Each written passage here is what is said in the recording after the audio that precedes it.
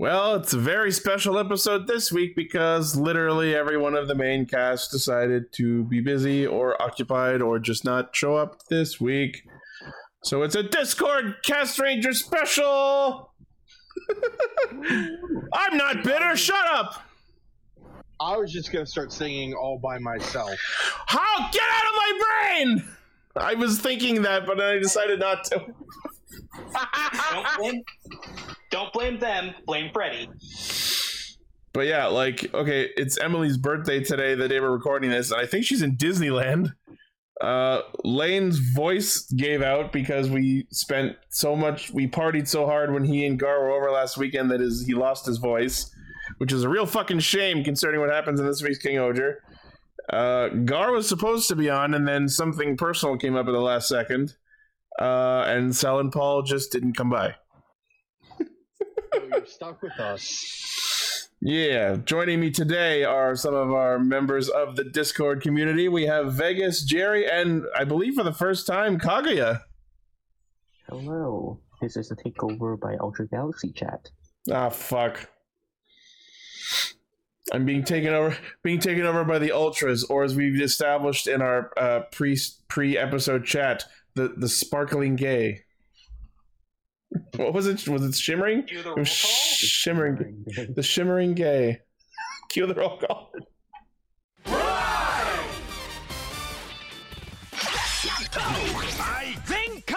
Connect. Loading. Broadcast.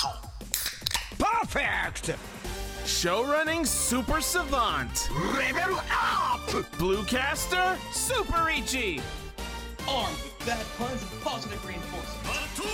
Nightcaster for Gary the Lost.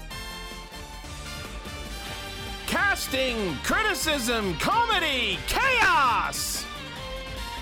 Radio Sentai Castranger!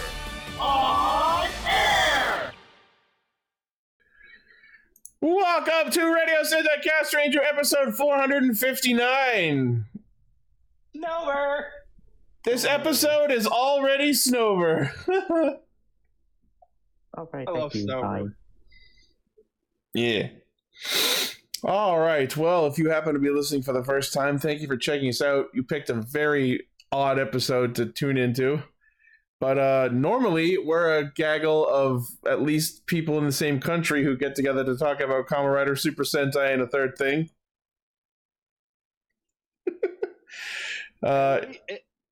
I know at least two people in here right now are on the same continent. All right, we just have to triangulate everyone else. All right, so our topics for this week. Person may or not be me. All right. Our topics for this week are Kamen Rider Gotchard, Episode 8, Episode 34 of King Oger, and finally wrapping up Borgtober 3, a month that Gar has subjected us to, Juko B-Fighter, Episodes 22 and 24. AKA the episodes I have not watched. You're not Some only because. Oh, you're not missing a lot. I mean, you are missing one thing, and that's Gigantus. Gargantus. I've been saying it wrong this entire time. Yes. I've been guilty of that too. Yeah. My life is a lie. That's what we do here on Castranger. We illuminate childhood errors.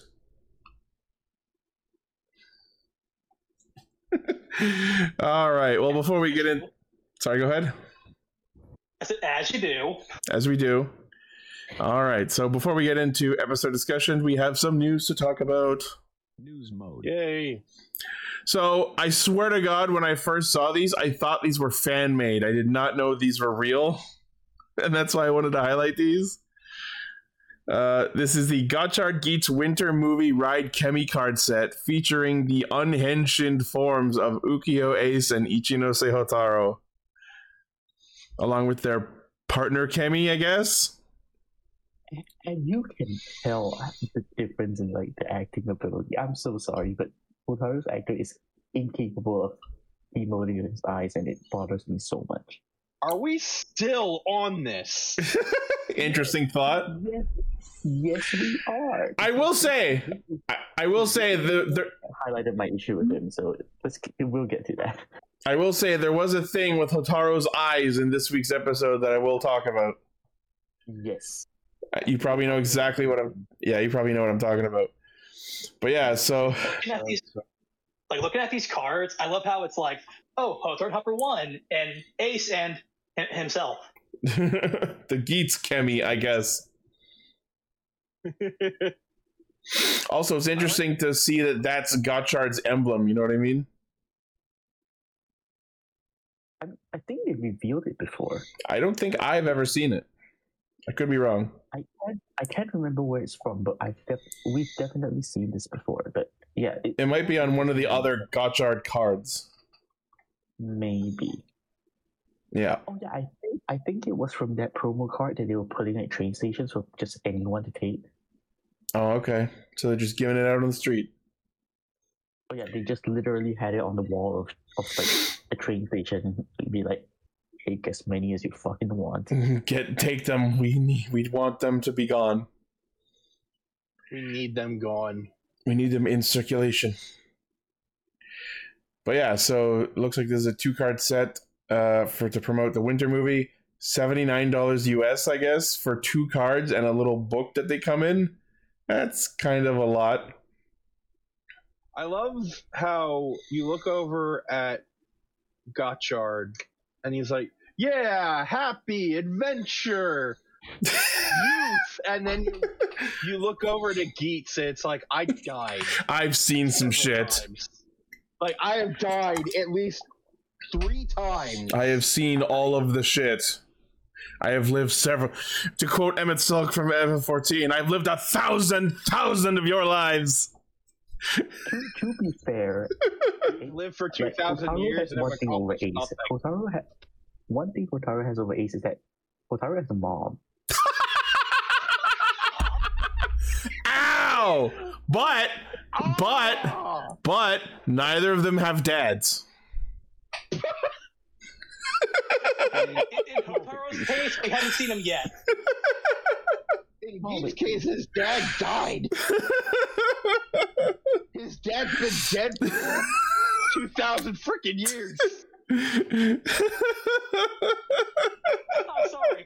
Kaguya went straight from the jugular. Jesus Christ, what a way to debut your tenure on Castranger. Hell yeah. Ace died for all the sins. Wow. All right, moving on. We have another batch of King Ultra plushies, including our main cast time skip versions, as well as some of the retainers. Aww. Okay, I need a picture comparison of the original plushies and the time skip version side by side because I can't quite tell. I can't tell if like the clothes have much difference. I know for Gira they have a huge difference. I'm not sure about the others. Well, I think Kaguragi is wearing the exact same robe. I think Yanma has a slightly different jacket. Rita's hair is different, I know. I don't know about the outfit. And Himeno's jacket is shorter. And Himeno has so many fucking different dresses that it's impossible to tell. Also, why is Kaguragi orange? Because too much sun. He's tan. They try to make him tan, but they also don't want to make him like they don't want to give him blackface because like that's definitely getting problematic. Yeah, considering he's from the agriculture country. Look at him compared to the other 5, and he like. Oh yeah, no. Even in show, he's like noticeably more tan than the rest of them, and that's clearly by design. You have 5 pale ass bug rangers, and then you have this orange wearing a wig. I just love that Jeremy's primary difference between pre and post time skip is combed my hair to the other side. Like, I look at this Kaguragi plushie and I'm like, you are borderline Oompa Loompaing right now. Kaguragi Deboski. That's all I'll do. Pre and post time skip is her hair got messier. Their hair got messier, sorry. And I still don't know why Yanma is blonde, and I still hate it. Apparently his actor was the one who had the idea. Like, the post time skip looks, every single one was done with inputs from the actors. So for all we know, Well, that's good. Yama's actor would be like, I want to be blonde. I think what it is because like in Japan, like Bleach Ichigo, Street Punks, bleach their hair. yes, That's exactly what I was thinking. And I understand, but I still don't like it. At least in this coming episode that airs this weekend, we get flashbacks of Yanma with his pre-time skip hair. Oh yeah, pre-time. Oh, honestly, I like pre-time skip Yama's hair, but I do understand why they didn't want to go with that because like the blue really did kind of blend in with the black, and it's not super obvious. But I love that. It's the exact same hair aesthetic that my FF14 character has. Black with subtle blue highlights. So you just like it because it's your FF14 OC of the life. Yes. Yes. You're projecting, EG. Yes, and Yes. this I'm not denying it at all. This is fact, not opinion. Yanma is not Sir Knight Alexander, Ichi. But he's my Sentai OC. You do not steal. So yes, it looks like the 6 King Ogres post time skip are 1 6-pack, and then there's a 4-pack of Shiokara, Sebastian, Morphonia, and Kuroda, I think his name is. I forget. It's been so long since he's been on. Yeah, okay. So let's see. Each of the plushies are 150 millimeters tall. Premium Bandai web exclusive 13,200 yen, releasing in March. And then the AIDS set. Wow, that sounds terrible out loud. I gave them all AIDS. Cut to the South Park episode. Hey, Ager. Oh, AIDS Oger.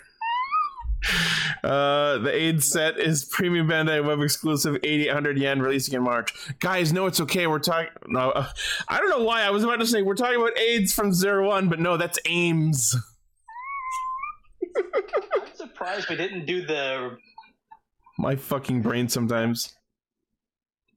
I'm surprised we didn't get the retainers when they did the first batch of plushies.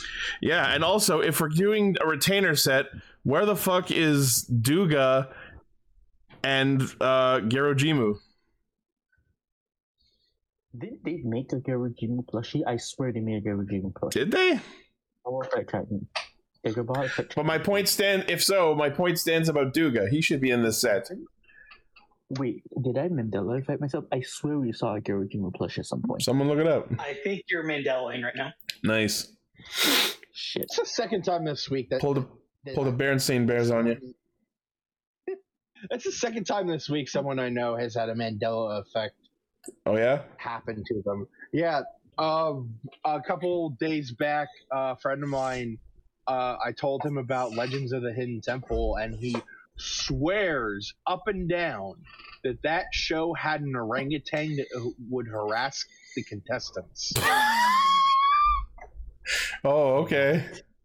And there's no orangutan. I watched Legends of the Hidden Temple recently. Did anyone ever figure out what he was thinking of? Possibly the Shrine of the Silver Monkey? All right. Moving on. So this seems thematically appropriate. Kyoryuger is getting a musical. Except it's in South Korea. Oh. You had me, then you lost me. Thing is, though, South Korean musicals, it's not terrible quality. It's actually. It's interesting that this is normal Kyoryuger and not with Kyoryuger Brave. Let's be honest, everyone's already forgotten about Kyoryuger Brave. You're right. You're right, though. Kyoryuger Brave was just a rehash, so I get to why they're going for classic. I think the actors have forgotten about Kyoryuger Brave at this point. So Bandai Namco Korea announced that Kyoryuger will get a musical in South Korea later this year, also known as Power Rangers Dino Force in Korea, apparently. The core 6 Kyoryugers will appear, which means fuck cyan, gray, violet, and silver, I guess. To be fair, The Who Debath. cares about the 4 best Rangers? I care. I mean, I do too. Yeah. And the Debath army members we will see are, of course, Aigeron, Dagold, Lucky Hero, and Candelira. There are also 2 unknown characters teased as well. No chaos? So wait, are Lucky Hero and Candelira villains again in this musical? Maybe this is like a retelling of the original show. It could be. Okay, so I'm where- guessing maybe like the first part of the show. Maybe. I don't know. No, but core 6. The core 6. Saving Chaos as a surprise. Why would chaos be a surprise? That's true. If this was a retelling of Kyoryuger, Chaos would be here. So I have no idea who to speculate on the 2 unknown characters being. Why I did just they rea- bring back the villain from the King Oja crossover? I just realized how quotable what I was about to say was. What? Now you gotta say it. Chaos isn't a surprise. All right. So it sounds like the event will be ready. Of course, it's a fucking surprise. It's freaking chaos. Chaos. So it sounds like this musical will be running from December 23rd to March 3rd. I kind of hope someone uploads some footage of it. I'd be really curious to see this. Watch, But we you get want to like expand it. we're gonna get like an original Ranger, Maybe. and we'll never be able to see it because no one bothered to watch it. I don't know. We'll see. Next, speaking of Kyoryuger, this was the far more important news, but they announced on Premium Bandai a DX Kyoryujin Dark Full Action version, aka Black Gabutira. And the most important thing is that, as per the image posted in our chat, it is in fact compatible with the Shoe Gods. Which means we can make King Kyoryujin 0, I guess? Hey, Correct me if I'm wrong, but did they have an official like Black Kyoryujin when Kyoryuger was first airing, or am I remembering Dino Charge? Sorry? I believe they Like- did have an official Black Kyoryuger. Oh, I don't know. They had Black Kyoryujin. I think I can't remember if it's whether it's like Kyoryujin or like just a Black Dino Charge Megazord. Like Decker's saying they just released a T-Rex. I could be remembering the wrong season, but wasn't there like an evil version of Kyoryujin that had a cape? Or am I thinking of a different season? That was when Terraidino was under Dogold. No, I remember that too, but I remember there was one Sentai season where there was a fake evil version of the main Megazord, but the only difference is it had a cape. And I can't remember if that was Kyoryujin or something else. Black Kyoryujin was a full mech in the movie. Was it Gokaiger? Is that the one I was thinking of? There was a fake Gokaio. I think you're right. Was it that far back? Jesus. Oh God! That unlocked like, neuron activation. I forgot there was. Brain blast! I forgot there was a fake goat. Like Fake Gokaio, I remember. yeah. Oh my God! It did. It has an eye patch and a Oh my- hand. Oh my god. Because it was a pirate. Oh, we've done it. I don't remember this more. Holy shit! All right. Anyways, back on topic. So yeah, we have a Black Gabutira coming out, and you can make this Black Kyoryujin, and you can combine it with the Shoe Gods to make King Kyoryujin 0, I guess you'd call it. Okay, I know you're listening. You gave us Karyujin. You gave us the repaint. Give me Spino Dio. Give us the rest of the Kyoryu robots. Oh, it looks like this actually does come with the Dark Dorikera and Dark Stegochi, so you can make it does by itself make Dark or Black Kyoryujin, I guess. Yes, it does. I believe so. That's cool. Let's see. Dark Repaint of previously released DX Kyoryugen full action version. The original Kyoryugen Dark version was originally sold via lottery sale years ago. Features lucky draw. I think it was like one of those like campaign items. Oh, okay. Maybe, I don't know. Yeah, But, it's probably like you buy a certain amount and then you get the entry into the lottery, and then Yeah. whoever wins the lottery gets it. Yep. Or at least gets to buy it. You have to gotcha the ability to buy it. Yeah, that sounds really Japan. Seven, I honestly don't know. I don't think you can.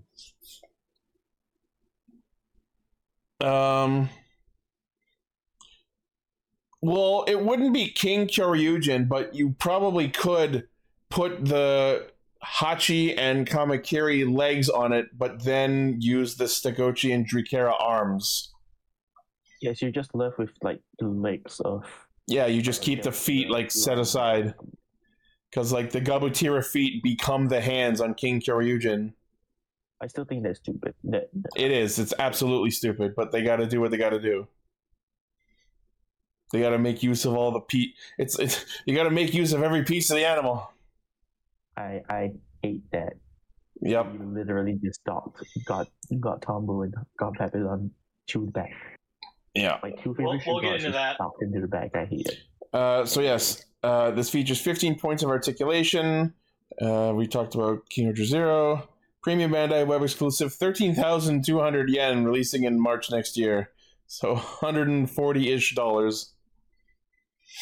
All right, moving on. In SH Figure Arts news, we got the announcement of Shinkocho Seiho Kamen Rider Saga from Kiva. It is So pretty. I fucking love this suit so much. It's a stained glass piece of art. I actually do want to get it. Thing is, I'm gonna be out of a job soon, so. Oof. My one problem with Saga is his belt and weapon are so fucking stupid. I love everything else about the suit. Oh, just wait till they announce the CSM Cigar. Oh god. The weapon is fine. The belt was so much wasted potential because it's like an alien snake thing. Yeah, it's like an alien UFO, and you stick a recorder into it, which then becomes a lightsaber and also a whip that you hang people with. It's basically the Revolve cane from Black RX, except it also has a Belmont mode. Yeah. Chief, have you seen his? Which- Oh my god. Which is, he's killing vampires with it! Oh my god. So cool. Kamen Rider Saga is a Belmont. Vegas, you broke my brain. You're welcome. All right. I'm here. Break But brain. Inoue does not explain a single thing about him, and I fucking hate it. Why does he even exist as a writer? Not explained. Anyway, the figure's 145 millimeters tall, comes with a Jacorder rod, Jacorder butte, wake-up vessel, interchangeable hands, and Tamashi stage joint parts. The Jacorder butte whip does use a wire, allowing you to replicate some moves in the show. I did see that one image that like the whip actually is like a wire. It's actually pretty cool. Oh Saga, my did God. you just ask why Saga exists? He's king of the Fangire. No, but He thing is, exists because Wataru has Kiva. No, Dark Kiva exists. Anyway, Yeah, and Dark Kiva exists. He could easily have Dark Kiva, but no, you're gonna have a. Saga was the stand-in for him not having Dark Kiva, and then I'm not going to get into specifics, but you saw what he did at the end of the show. no, Kagi is not onto something. Where was Dark Kiva? Yeah, he just showed up all of a sudden, be like, "Oh hey, you want to transform? Cool." They don't even explain like he died in the past, and then. We're not here to talk about Kiva's plot holes. That can be another time. Anyway, this Premium Bandai web exclusive. Kiva one. Premium Bandai web exclusive, 11,000 yen. That's a lot. Well, for the shit it comes with, that's not absolutely terrible. And it releases in June. $5. Yeah, but like with the custom wire thing, it's got, it's kind of neat.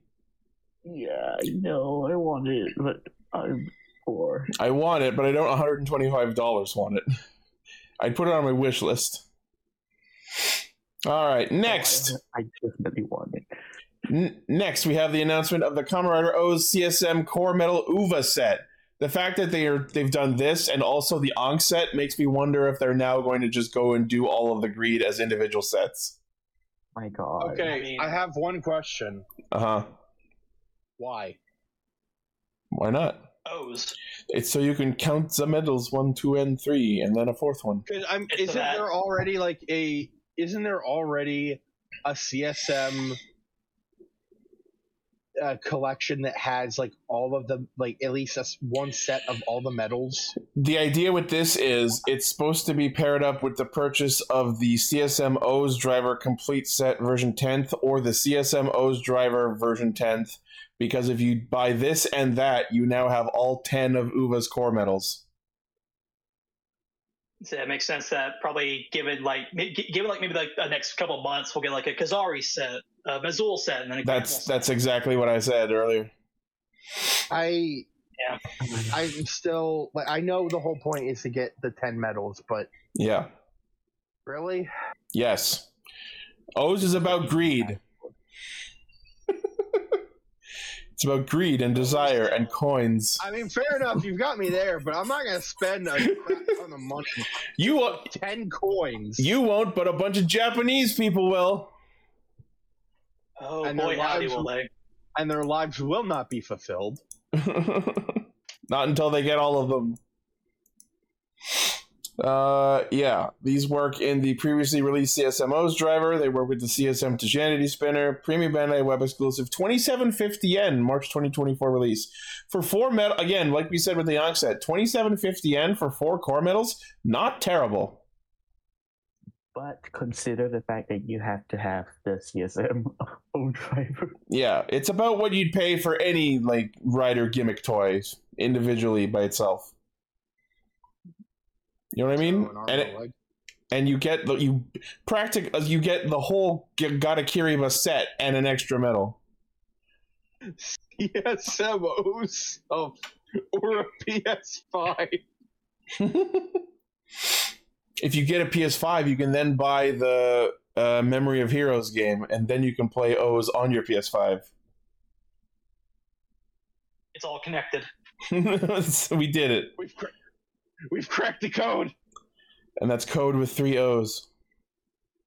Yep. Everyone goes cracking the codes. That's so stupid. I love it. Next, for a figure art probably literally 0 people asked for, okay, jokes aside, I want the one person in the world who asked for SH Figuarts as to sound off in the comments, because I would love to know if you exist. When I saw this announced, my thought was, hey, Oz, continues on with my day. Anyway.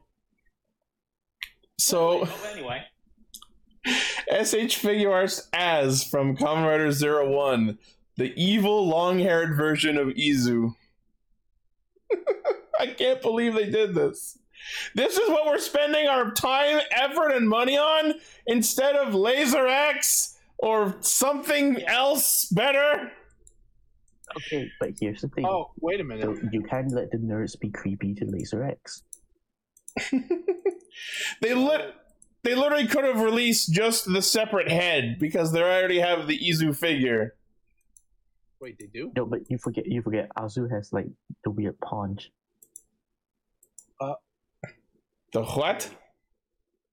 Because she gained a little weight like Azu during has a the weird, break. like, obviously bulging tummy because like she gained a bit of weight during the. Did they actually change the figure to reflect that? No fucking way. No, wait. I think they did. They did.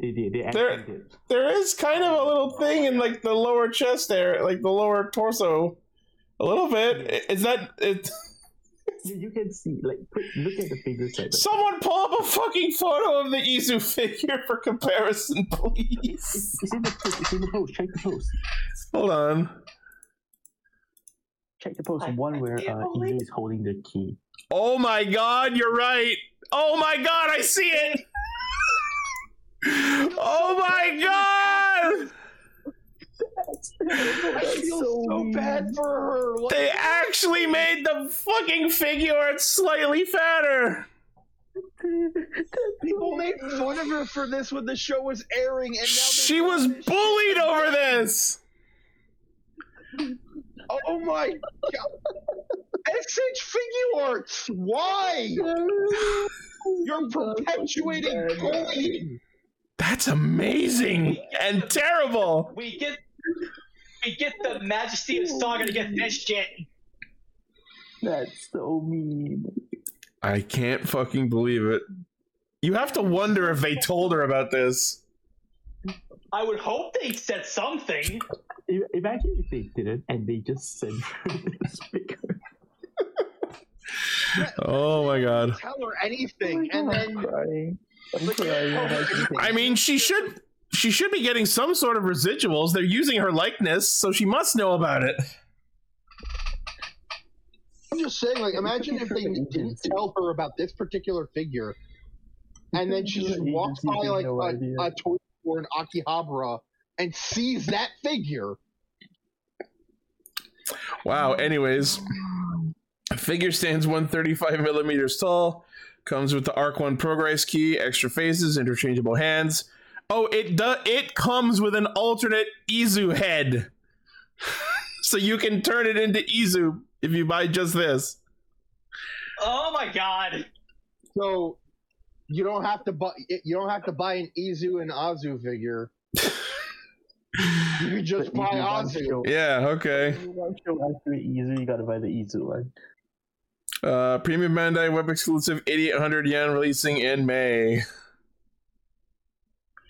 Oh, that is unfortunate. I'm still not over it.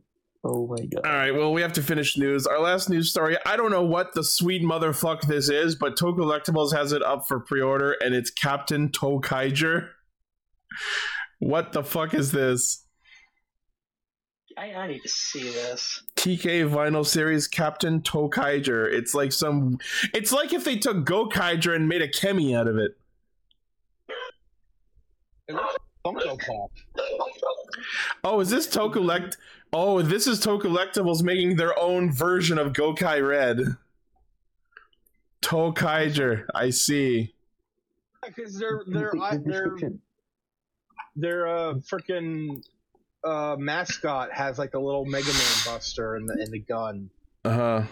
Included will be a custom Ranger key designed to mimic any other key in the Mobile Racing Gokai Cellular. That's cool. Yeah, because I know the Toku Collectibles had a Resoldier version and a Dawn Brothers version of their mascot. Oh yeah. I like the little arm cannon it's got. That's cute. It's a little Mega Man Buster. Yeah. All right. Okay. You know what? That's cute. I respect it. I apologize if I apologize if I sounded harsh earlier. That's actually super creative and adorable. It's a neat little thing. Yeah. So if you want to pre-order it off of Toku Collectibles, it's coming out in November for $155.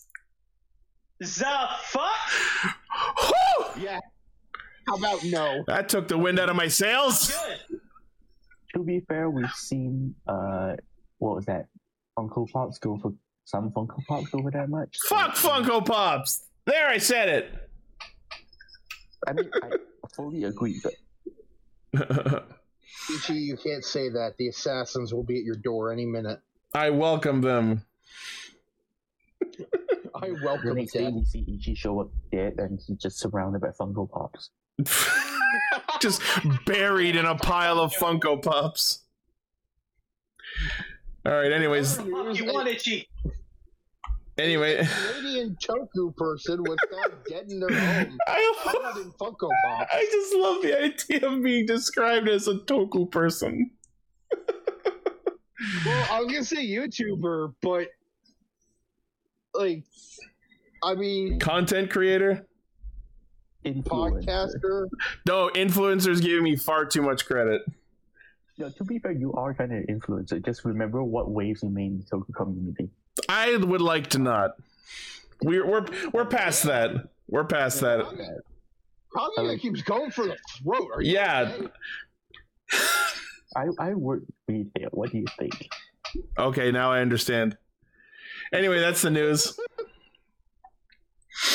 All right, let's talk about Gotchard.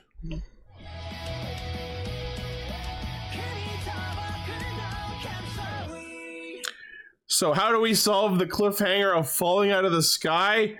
By turning into a bike whale. They use X-type whale. Oh, it's so awful. I hate these. If it worked in Hitchhiker's Guide to the Galaxy, oh wait, it didn't. At least some of them are like CGI, like Mad Pirates was kind of cool, but this is just a fucking a GIF of what someone's drawing of draw me a bike that looks like a whale. Oh my god! It's like the cousin of Jumbo Whale. And then works. I would not put it past that the producer just gave it to his 5 years. It looks like something you turn in a Yoshi game.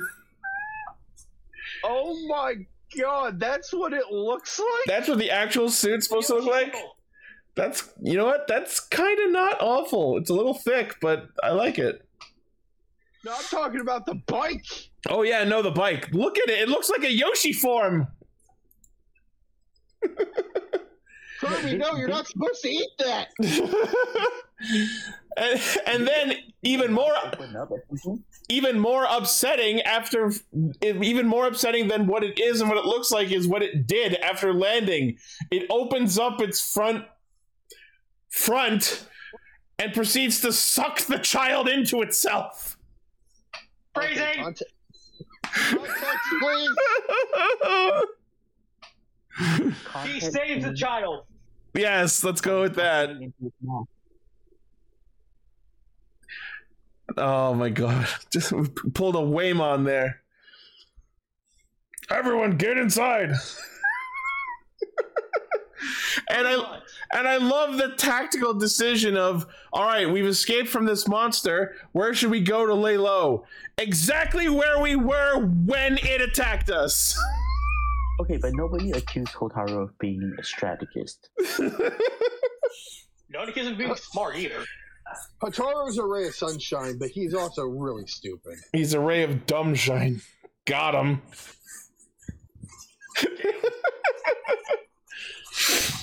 Then we get this brief little scene of Atropos talking to Rine, and I love... As much as I don't like the fact that we have a child as the main villain, I kind of respect her for both trying to be a threatening villain, but then also absolutely milking the fact that she's a child. Like, she's like, oh, your father might be alive. Would you like to find out about him? And then the second she gets aggressive, Rina gets aggressive, don't bully me! Here's the thing, though. It's kind of upsetting this episode because this episode highlights the problem I had with both our leads acting.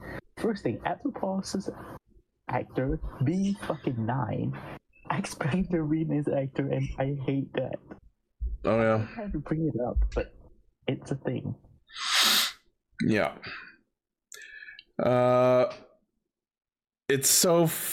I'm just looking through my notes here. So, it's so clear that the father is the monster, but they dangle the mystery over our heads for the first half of the episode. Like, literally everyone is not able to guess it. Remember, this is for children. And I love that, instead of taking him home, the father decides to just confront his son in the middle of the street. Because that's proper parenting. Okay, I have seen parents do that, So to me, that's probably believable. All right. Unfortunate. Sadly enough. I get Japanese character strip, but it's a little ridiculous to me. He basically shows up and goes, "I kidnapped your cactus! Get back to studying!"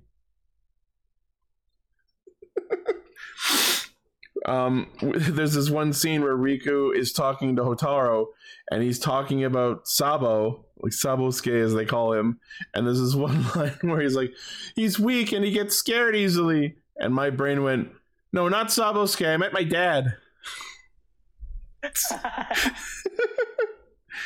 You know how the Ultra Brain got me? Because when you said Riku, I really thought he was in this episode. Even I realized that people are probably going to be comparing this small boy to the character from Ultraman because Riku, same name. Meanwhile, my brain was thinking of Riku from Kingdom Hearts. So there are two kinds of people in this world. People are defined by which Riku they know. Either good boy or edgelord. So they pull out Smough. Riku. Sorry, go ahead. I was just gonna say, to be fair to Riku, he did like calm down, like around Kingdom Hearts 2. Okay, I wasn't sure which Riku we were talking about. No, I was saying that Kingdom Hearts Riku was an edgelord. The Riku in Ultraman is just precious boy, need to be protected. All right, I think I've been ruined on precious boys that need to be protected ever since Kijino. Oh. Anytime there is now from now on there's a precious boy who needs to be protected, my brain is going to be wondering if he's secretly going to go psychotic later. Thanks, Dawn Brothers, you've ruined my life.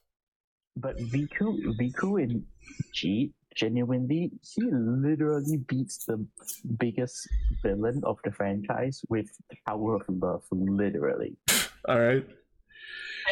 And hey, this Riku has the power of cactus. Yeah. So they pull out the smartphone Kemi, and I guess we're just going to be using this Pokemon's gimmick as on an ongoing basis going forward. And they track one of Sabosuke's needles, and I love the map that they've got on the phone of like the several different points. And I'm like, oh, cool! So now we're playing Spider-Man 2. These are all the different side missions in the city. But honestly, I think smartphone accomplishes an honestly redundant task because the Kemi Riser does the same thing. Well, the Kemi Riser lets them capture and use Kemi cards for those who don't have a driver, so I think it does have some use separately from smartphone. No, Smartphone. Kemi Riser can also track Kemis. Yeah, but the problem is there's only one smartphone. Yeah, but why? My question is, why does smartphone have why is smartphone serving that function when Hotaru has a fucking Kemi Riser? We need to sell the toy. That's exactly it. We need to sell the toy. we have Rine and everyone else to sell the Kami Risers. Hotaru has to sell smartphone. Yeah. Fair enough. So they find Sabosuke, and he's been cracked for some reason. And I love that we get this scene of Riku hugging the cactus going, I want us to be together forever. Meanwhile, me, knowing the way this show is going, goes, I have some bad news for you. By the end of this episode, Sabosuke is going to be a card in my wrist, and we'll never see it again, just like Wrestler G. Will Wilton die because he's never going to see the light of the sun up? Yeah, we'll use day again. We'll use Needlehawk maybe one or two more times. Maybe it'll show up in the movie, but other than that, Sabo Nido has a very lonely and isolated life ahead of it. No, it won't have an isolated life because it's going to be in the same forgotten pile as Wrestling G. It's going to be have its face smashed up against Hawkstar in this wrist thing. Even fucking Hopper 1. Have you seen Hopper 1 lately? Nope, we haven't seen Hopper 1 in probably a couple weeks, I think. Yeah, even Hopper 1 got forgotten. Yeah. Poor guy. Decker says he put it in the Pokemon PC. No. When they went to the Academy, they scanned the cards just so it shows up on their big Pokedex screen. It's your checklist. Yeah. I'm super curious to see if this goes anywhere, but I took particular note of the fact that Spanner was actually impressed by Sabimaru in this episode. I'm wondering if that is going to develop into anything. And of course, You ship it. and I wouldn't say ship. It's more like I respect your capabilities thing. I think I'm curious that to break him out of the shell first, Spanner or Hotaro. I don't know, but I just a weird layer to Spanner's character though. He's not just a prick for being a prick. I'm trying to see under Spanner's edgelord bullcrap, but it doesn't help when literally every time he's on screen, he has his goddamn fucking catchphrase. What I joke with a. I'm already sick of it. Thank know you. You know what Spanner is? He's Walmart Mistake? Kaito from early Gaian. Oh, no, not great value, Kaito. Great value, Kaito. You said Kaito, and for a sec, I defaulted to the Zenkaiger one. Nope, banana Kaito. The banana. We're talking about the banana. Great value, Baron. He does have the same kind of. He does have the same kind of energy, I'll say. Except Spanner's not as personally ambitious as Kaito was. Kaito was always about, no, I need to take over. And Spanner's like, I'm just here to do the job and leave. Oh my god, I just had an epiphany. He's buried with privilege. Oh, God. He's Baron if he didn't drop out of high school. Because, Baron absolutely has I dropped out of high school to do this energy.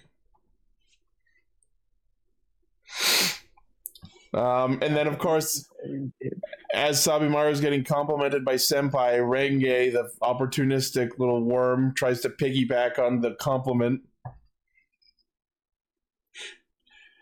I'm of two minds on Renge. I enjoy Renge being the way she is on one hand, but it also is getting annoying. We really need Renge to get her spotlight episode. Yeah, I feel like her and Sabimaru will have an episode arc of their own. Well, they'll develop into more interesting characters, hopefully. Because right now, between the two of them, I see most going into Sabimaru. Yeah, Sabimaru deserves to have some sort of development happen. I would go as far as say Sabimaru deserves to be a writer. That would be interesting. And he could put Isaac as the AI of his belt or whatever he uses. Oh my god, he's drawn. He's gonna be drawn. Yes. Kamen Rider Isaac. I could see it.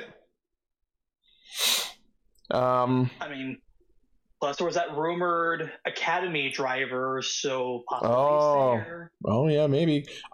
We have talked previously about how they understand the concept of a Kamen Rider, and it sounds like it was a thing before the Gotcha driver showed up. Yeah. I watched the dude transform into the Grey Tonbo Amalgam, where he puts his arms behind his head, and that's kind of cool. But I think we had a missed opportunity because it looks like he's got a pompadour on his head. So I think the way the arms should have been posed is as if they were combing the hair with the hands. Let's face it. This is another writer, Tombo Lozier. Yeah, I mean, I mentioned that last week. How it was so we have a dragonfly with a blonde pompadour. Oh, look, it's Yanma. Nah, don't do Yama like that. That's rude. Oh, Decker has a good point. If they did what I suggested, he wouldn't be able to move his head a lot. All right, I'll give it up. But yeah, so Great Tombo shows up. And it's like, you need to snap out of it. No, you need to snap out of it. All right. And then Sabosuke uses needle spray. That's a Digimon reference. Yep. Twice in this episode, they return Sabo to the card, and I'm just like, Sabosuke, return! Woo! Like a Pokeball. Okay, but this suggests one thing though. the chemis can literally just jump out of like the cards whenever the hell they want. So honestly, them capturing the chemis is kind of pointless. That is true. The chemis can just say "fuck this, I'm out." Yeah. They're probably going to drop that later on. I mean, we've seen Hopper 1 just hanging out outside his card multiple times. Yeah, but Hopper 1 has Pikachu syndrome where it just can't be contained and no one wants it to be. Hopper 1 and by extent Steamlighter are special cases. Yeah. They prefer to walk outside of their Pokeball / card prison. Yeah.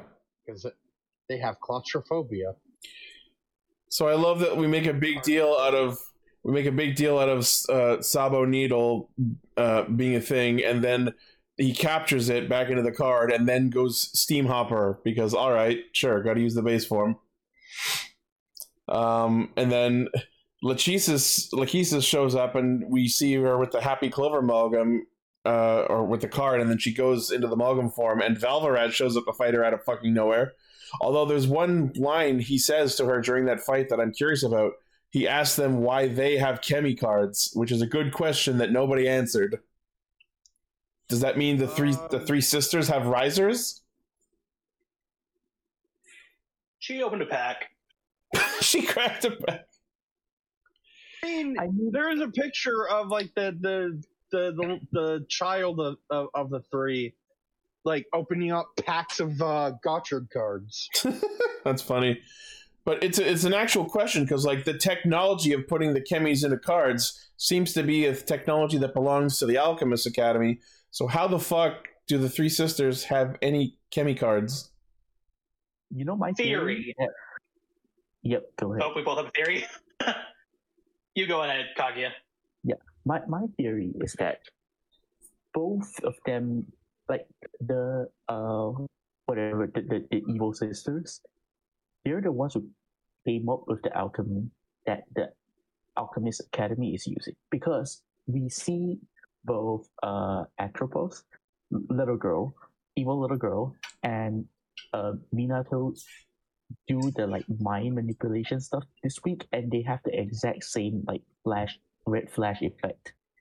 Oh, so you think that they're like maybe they're fallen corrupted alchemists, or they came up with the alchemy techniques that the Alchemist Academy then started using to oppose them because they weren't cool with what the evil sisters are trying to do. That's also possible. Like they started the whole thing. Yes, which ties into Ryder's whole theme of like using the evil powers for good. Oh, that's true. Always highlight you. That is true. I do like the idea. Sorry, go ahead. And there's my theory where initially I thought, what if they had either a kidnapped alchemist or a machine? But I was thinking, what if the sisters are like the first students of the dad? No, I think they live longer than that. I feel like if they had a pre-existing relationship, we would have been hinted at it more in their interactions in episode 1 before they melted him. Yeah. But I will say I do like the idea of the three sisters being former Alchemy Academy people. Whether they were students or teachers or whatever, the fact that they were at the Alchemy Academy, well, not the fact, the theory that they were at the Alchemy Academy, and that's why they have the ability to use the Chemi cards. I like that idea. So we'll see what happens. Yeah, because we've seen Gotchard capture cards without the visor. He just puts the card in front of him and... Yeah, he just pulls out a blank card and they just fly into it. Maybe that's just a high-rank alchemy technique. What if they founded the Academy? That's what I'm saying. They came up with like everything. If they were the founding members of the Academy, I feel like the show would have absolutely told us about that because, like, if the Academy is a thing, you know what I mean? Necessarily. Maybe it's like maybe it's because like if it is that they are the founders of the Academy because their names make them pretty important. Maybe since they left the Academy and turned to darkness, the Academy chose to like scrub them from the history. Yes. Yeah. Maybe perhaps via mind wiping like they do. Yes. Yeah. That could be a thing. Very possible. Explain like why they're able to do alchemy just as well, if not better, than like the academy's like top alchemists. Yeah. Because we've seen them pull things that look exactly like the kind of alchemy that Rinne and Spanner do. So I would not be surprised if it turns out that they were the inventors of alchemy. Yeah, very possible. Someone will have to look deeper into the actual etymology of their names, because they have like those are names that pre-exist in other things. So maybe we can get a hint about them from what their names are. I just let me look it up because I know they're named after the Greek fates. Okay. So, the three fates are personifications of destiny. Okay. Yes.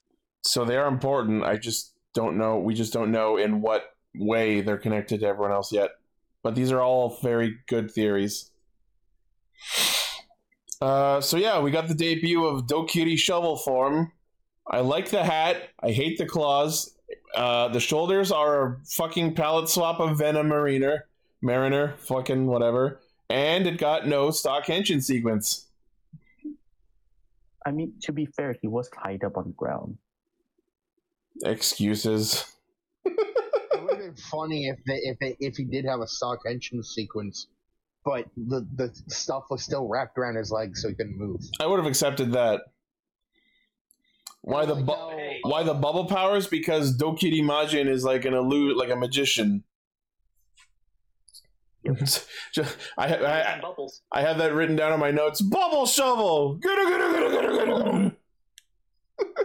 Bubbles. Fucking bubbles. Also, I like the little detail of like Hotaru getting the name of Great Tombo wrong. He thinks it's Great Tombo. Yeah. So everyone was like, "The fuck is he talking about?" And then when he captures it, he's like, "Oh!" Great Tombo. It's a great combo. Where's Blossom and Buttercup? I think you're forgetting you forgot the best Powerpuff Girl, Bunny. Oh, was it? Wait, that was the purple Itchy one. Yeah. Yep. You're welcome for that memory. Itchy why? Ichi, I hope you never get stock henshin sequences again. Wow. Yeah. This episode is just the one where Ichi gets roasted. Here I am contributing to this episode's theme of awakening core memories, and you just come at me like that. You awaken childhood trauma, and I come swinging. Yeah. So we do get to see Wild was cool. Needlehawk. Okay, most of the wild forms I fucking hate, but Needlehawk Wild was actually awesome. The fucking dive bomb attack was awesome. One cool thing I noticed is that for while he's fighting, he's using the Gacha Tornado. Yeah. And the box packaging for that bolt has Needlehawk on it. Nice. But yeah, so we get to see Needlehawk Fever, and I fucking love every part of this attack for once. He flies up way super high in the sky, which is great that they're outdoors for this fight, because they'll never use this attack properly if they're indoors or in a cave or whatever the fuck. He splits into like all of the armor pieces, which just like fall like shrapnel out of the sky, which is awesome by itself. He turns into the bird and does the whole dive bomb thing, and then finally turns back into the rider form to deliver the rider kick proper. Every part of that Hisatsu was awesome. And normally I don't like these where it like turns back and forth between its forms, but I think this one was pulled off pretty nicely. I still appreciate how they are consistent with the fact that Hotaru literally vaporizes when he transitions from between forms. Yeah, it's like a chemical reaction. Or Thanos. Did anyone else get reminders of the prominence drop from O's? I didn't think of that, but that is slightly relevant. I think it would have been cool if, like, as he was delivering the actual rider kick part, if, like, a bunch of needles appeared on his feet, then it would have really seemed like prominence drop because of the talons thing. It should have had a giant holographic talon with needles on it, like, as the talons. That would have been so much cooler. Mm-hmm. But yeah, so Great Tombo's defeated. And suddenly, as a result of getting his absolute shit kicked, the dad suddenly changes his mind and feels bad about what he's done to his son, because that's what defeating monsters does to a person. Remember, kids, if you're, you know what? No, I'm not going to continue with this line of thought. That's no, thank you. If you and your dad are having a disagreement, just have him turn into a monster and get beaten up by a superhero. That's much better. Yeah, when in doubt, punch it. Yeah. When in doubt, get the nukes out. And speaking of gotcha, Sabo Needle rolls that 3% flower bloom proc. What? There's a small chance that Sabo Needle will blossom a flower. And I'm like, okay, cool. Why? I love Red Hood in the chat. Remember, kids, when your dad is being an asshole, he's probably possessed by an insect. Yep. No, I know that cacti can sometimes bloom flowers. It just seems like a weird thing they'd even bother with in this show. Oh, they're plants. It's that the main reason I take issue with it is not even because of what it happens at that point, but like, so Riku hands over Sabusuke back to the alchemists, which is great because earlier in the episode he's like, I want to be together forever, and we all knew that was never going to happen. So Riku hands over Sabusuke so they can bring him back to the other chemis, and Minato promptly goes, good job, Hotaru. You have been deducted an entire letter grade.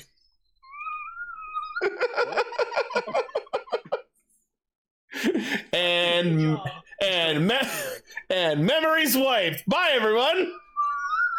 Like, the only reason they had the flower was for Riku to have some kind of unknown memento of his friendship with Sabo Needle. And then they erased his memories of Sabo Needle, which means this child is going to 5 minutes later look down at his lapel, wonder why the fuck a flower is there, and destroy it. No, I think what's going to happen is that he will remember he had a friend, and that friend gave him this flower, but he can't remember who that friend is. It's kind of like when you're a kid and you have like some childhood friends that you lost contact with and you don't remember them. Last signed into Xbox 360 Live 580 days ago. Exactly. Speaking of unearthing trauma.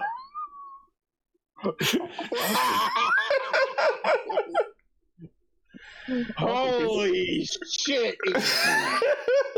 I can fight too. Moving right along, can we talk about Guard Lane are here like the gloves come off.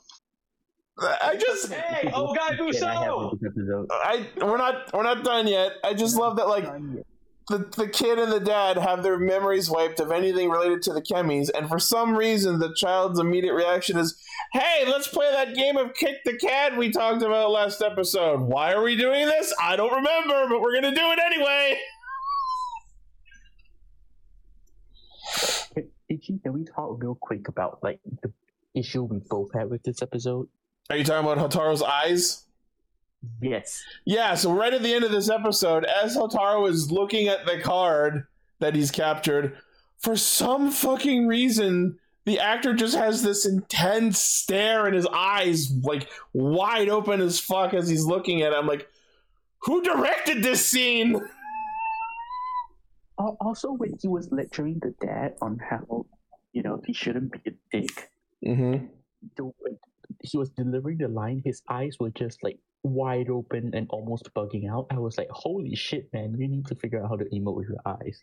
Like, what is this? He did that to display dominance. No. It almost look, it's either that or he would T-pose for dominance. Gotta choose one. It almost has the energy of, we've shot this scene 20 times, just let me go home.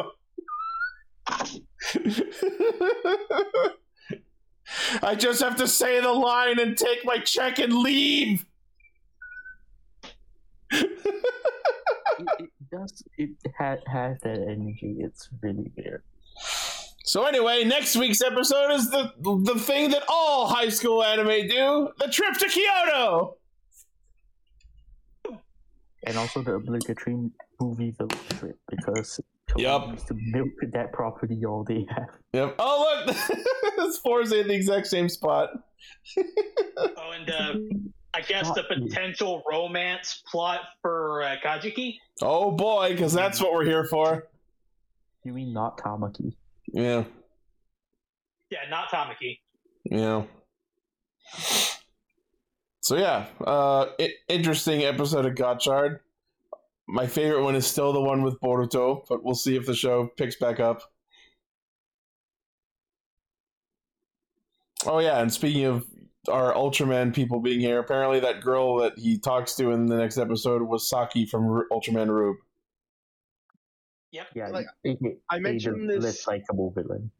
I mentioned this somewhere else. Decker, Grigio. The monster Grigio. I thought, for whatever reason, I thought it was Neon. Oh, she does kind of look like her a little bit. Understandable. Anyway, do the thing. Okay, so.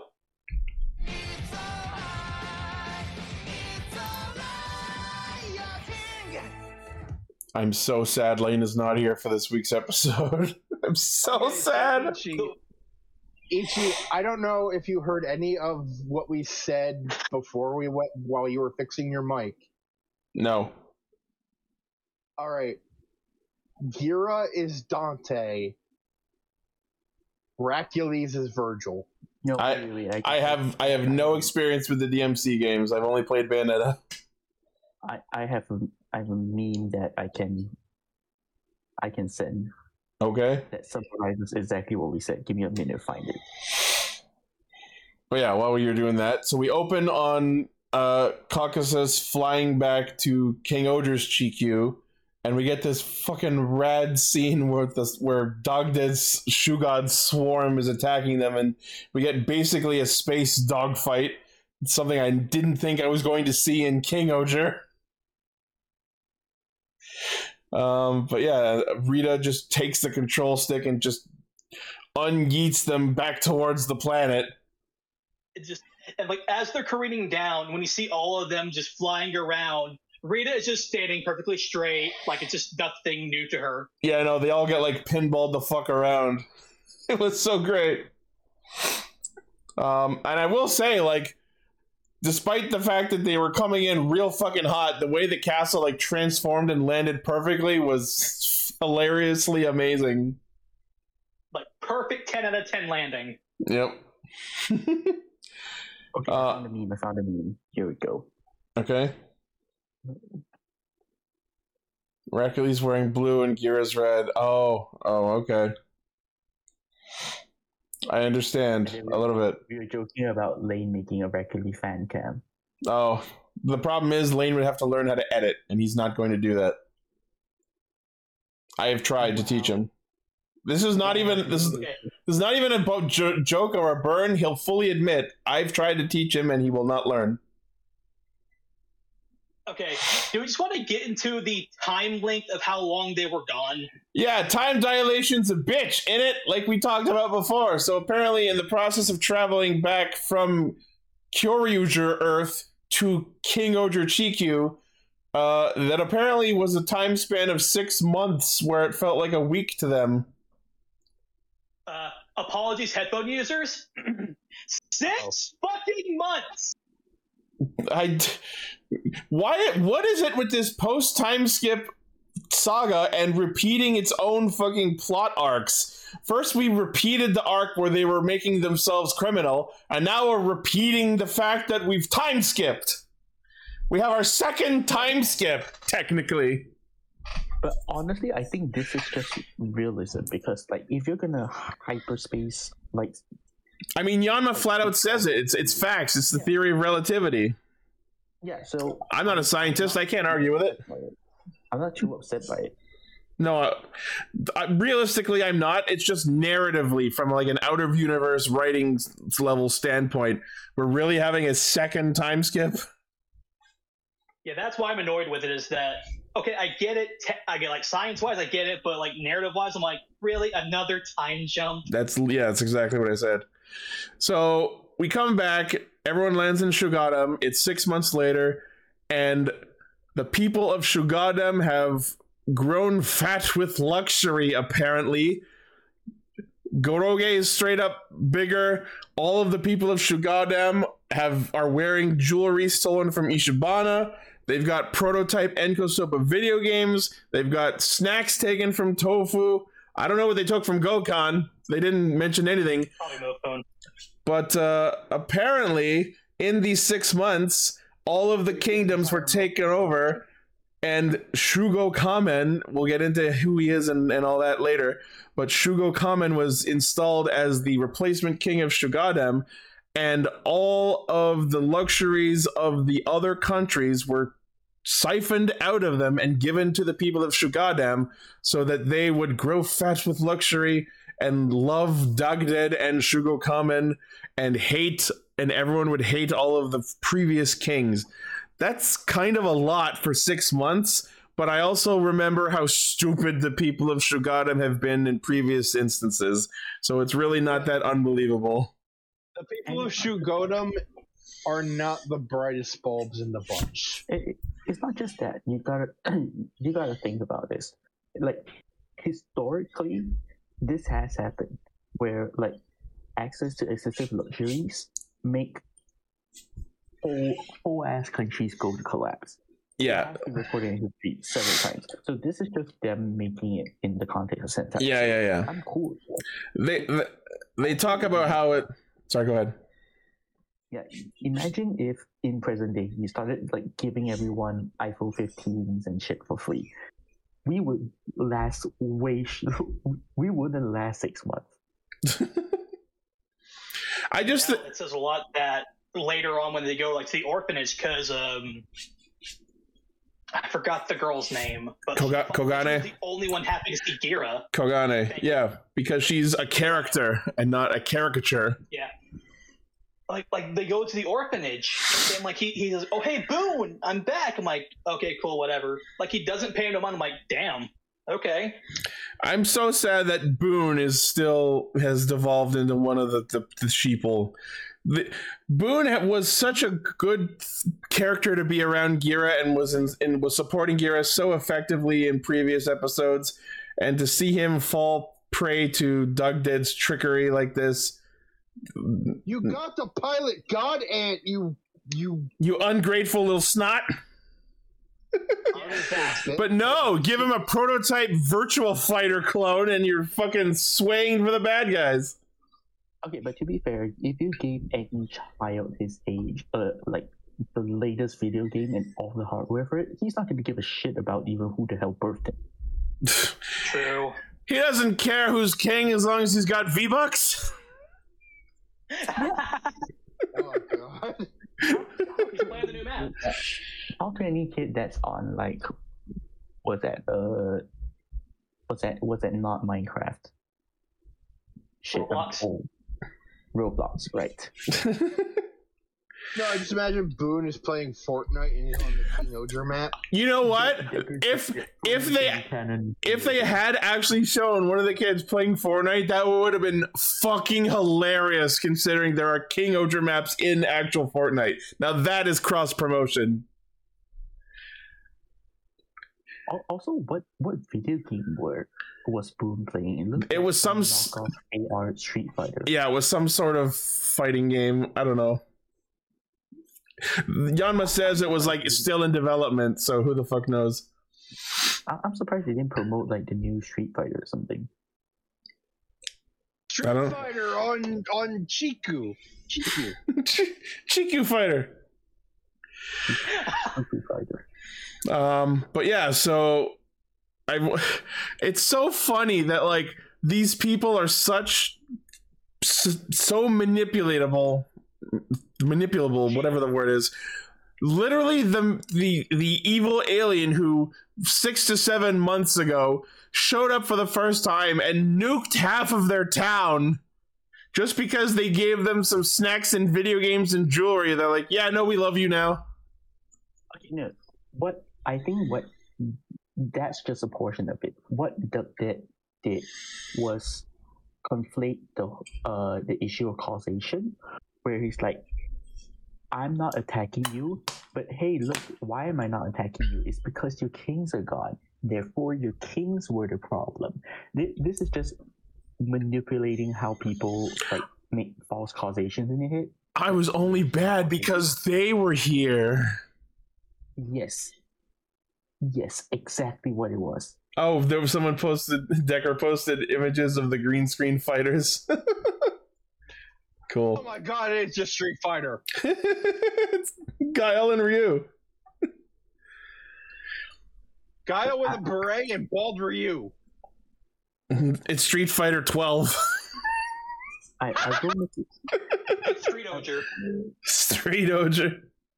I do want to make it clear, I'm not defending the Shugoden people because they are fucking idiots. Yeah. I'm saying that there's a lot more realism going on than we realize. No, I understand. It's a commentary on human nature.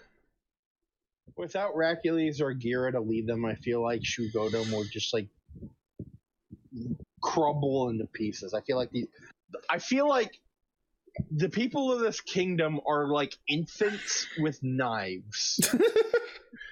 I would say giving them knives is giving them too much credit. No, like they have open access to knives.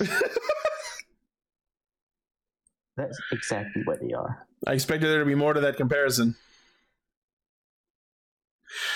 But yeah. Tell them to look up while it's raining. They can drown themselves. So the kings walk out of the castle and are confronted by Dugdead and the newly manipulated people. And Dugdead tells them, whoever hunts and kills the former kings gets to be nobility. You get to live with the new king and do whatever you want. Oh my god. Already doing that. Yeah. And my favorite bit about that whole scene. So Yanma's like, I'll fucking beat up people. I don't give a fuck. It's not my country. Kagaragi hoists him over his shoulder and bails. Gira and Himeno run in a different direction. And the people chase the four of them, leaving Rita and Jeremy completely fucking ignored. I was watching that part. Jeremy just turns over to Rita and goes,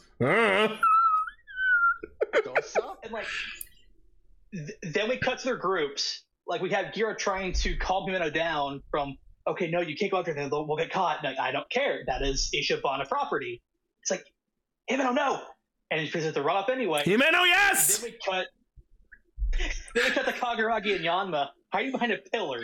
A very, very thin, tiny pillar that somehow fools them because they're idiots. We've established babies with knives. And then some asshole mentions Suzume, and we immediately shift to Kagaragi, yes. Deadlifts this one guard with one arm and said, "Where is my sister?" And I love that the answer implies that the second everyone bailed away from the castle, Suzume and Shugo Kamen snuck in the back door or fucking something. So they were just hiding around the corner waiting for the King Ogres to leave. And then after we have these moments, we cut to the Shugoden people trying to now hunt down Jeremy and Rita. Yeah, it's like later they finally decide, oh, now you want to hunt Rita and Jeremy. And then, making things even more fucking confusing, the Buggerok show up. And it's a reskin of Baijimu. He's now called Kin Baijimu, who wants to cash in on the hunt for the kings. Is he a merchant now? And like Goroge is like, oh no, monsters, you caused this. And I'm like, did you guys forget who the Bugnarok were? And then I thought we were at peace. Babies with knives. And I told you this off before we recorded. So when I watched this episode in the morning, I watched it. I yelled the 6 months thing, But when I was watching this episode, I literally yelled at Garoge, "Shut the fuck up!" And another thing I want to bring up related to the Bugnarok, they have that scene where they talk about, like, oh, each of the galactic jesters has taken over one of the 5 kingdoms. Did they forget that Bugnarok was... Did they forget that Bugnarok was accepted as the 6th country? A. And B, where the fuck is Minongan, the bagworm motherfucker?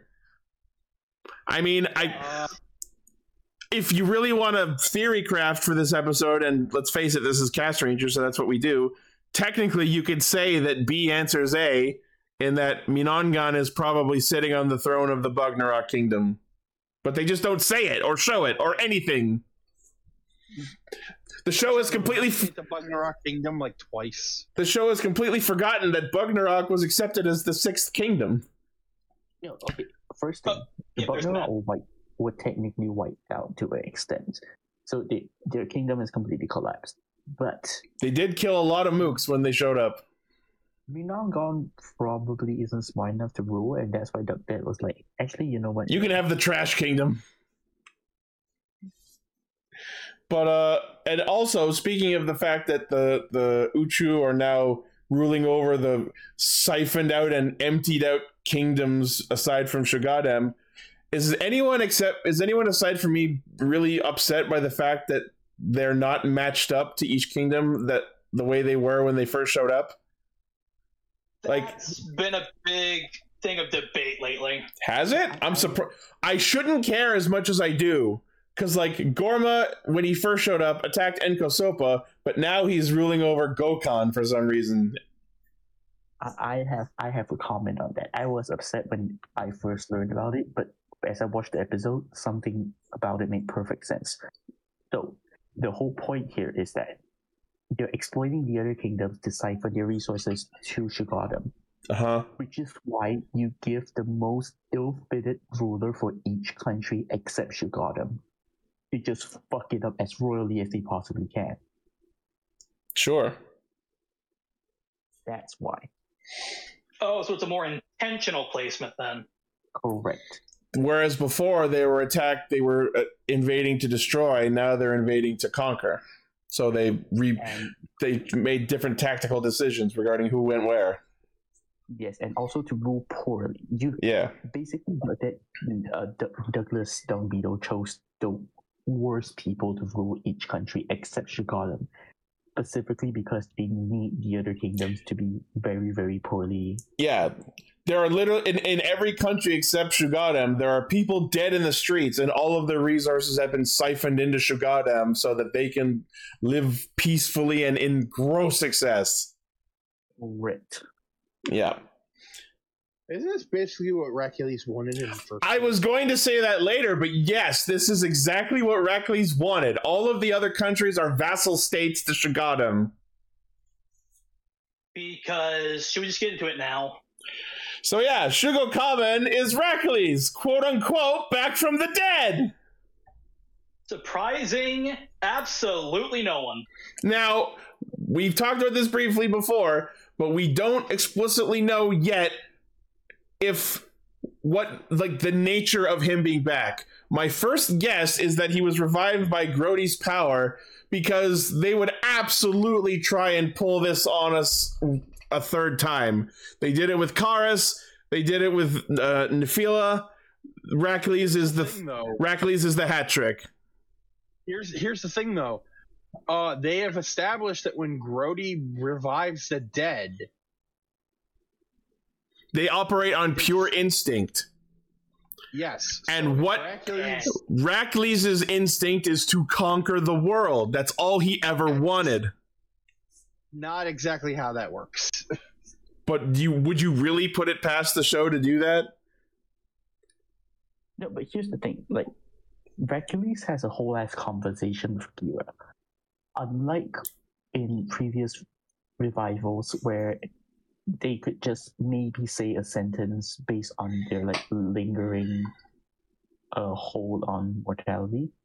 I understand that, and I won't completely discredit it. But then the question becomes: was Racles alive the whole time? And if so, what was he doing for all these years? I think I have an answer to this. Oh yeah. So he fell off the same cliff that Gira did. Yes, which he did survive, which Gira survived, so it's possible that Racles could have also survived. But then to go completely undetected for that entire time skip? Both time skips? I have an answer for that. Uh-huh.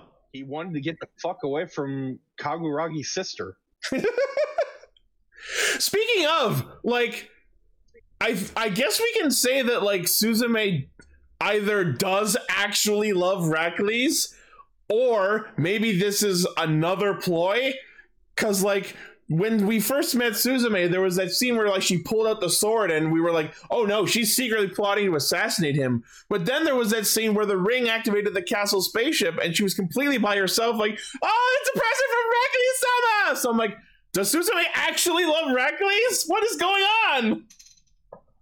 Little A, little B. Okay, but here's what I think. Maybe the time skip wasn't completely, like the 6 months wasn't completely while they were traveling. It could be that there was a good period while they were off at the Courageous Earth, where how do I say it? Where Dumbledore's already taken over, and this is Suzume keeping up the act, which would explain why she was alone and controlling that castle. I don't know. My whole question from the previous episode of how the fuck did Suzume have access to the Crown Lands went completely unanswered, but whatever. Yeah.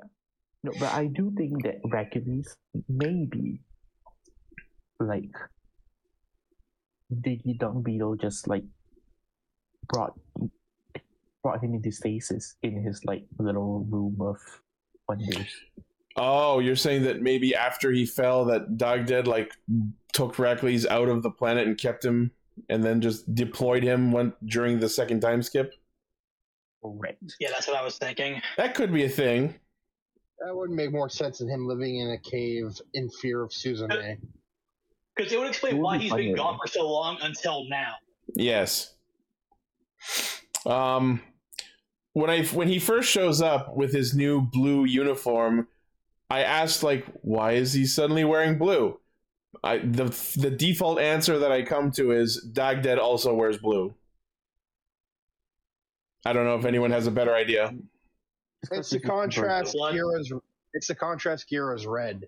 I joked about it before, but Dante and Virgil do this as well.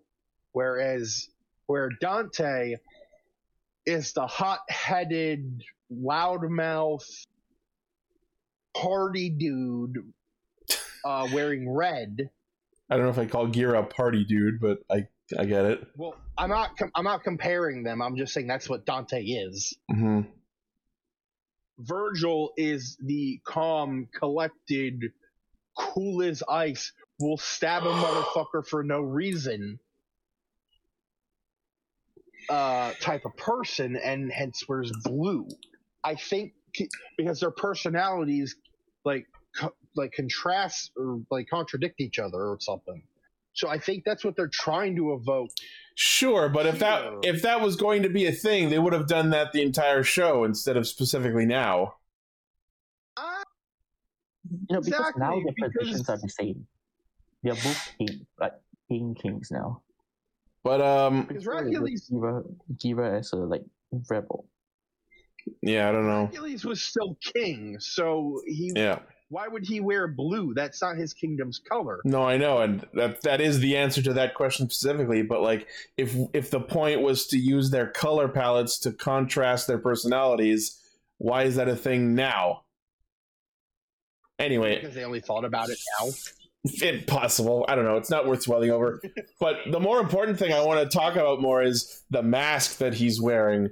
When he first shows up in the throne room, it is a very cool mask. I love the usage of the Uchu emblem on it. And when he first shows up and is walking down the stairs, there's this like breather effect on him, which I think might be some sort of hint. Like if the idea that he did fall took extensive physical damage, and perhaps Dugdead like repaired his body, and maybe that breather in the mask is part of it, which means that Racles is fucking Darth Vader. Why is there a breather in the mask if there's no mouthpiece? Maybe it's some sort of like internal thing. Because like even though his mouth is not covered, when he talks with the mask on, there's a filter over his mouth. So the mask is doing something to inside his head. Because, well, think like this. What if, yeah, Gira thought this would survive, but what if Racles fell down and he was found in critical condition? That's what I'm thinking. Racles fell, took way more damage than Gira did, and Dugdead had to like do some magical space surgery on him. Yeah, because Gira used the Founder's Glory when he beat the shit out of his older brother. Yeah, so he like took more damage from that fall. Another theory. This is Racles' gambit. We've had hints that Racles has been like secretly trying to be a good guy without getting detected by Delta. Like when he accidentally / purposely missed Gira's vitals in the fight. Mm-hmm. What if this is him trying to like? He's going to double cross him eventually. Yes. Do that regardless. I don't know. It's Racles. I don't know, because like, I'm laying here to back me up. Look at his situation. He's king of the planet. He got everything he ever wanted. I don't know if I see a double cross in the future. No, I do believe.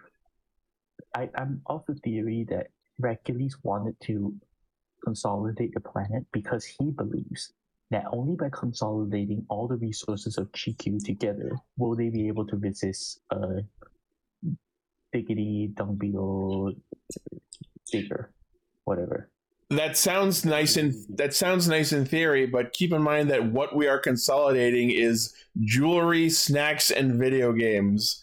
I don't think we can count that as uniting the people and military might of GQ. That is fair.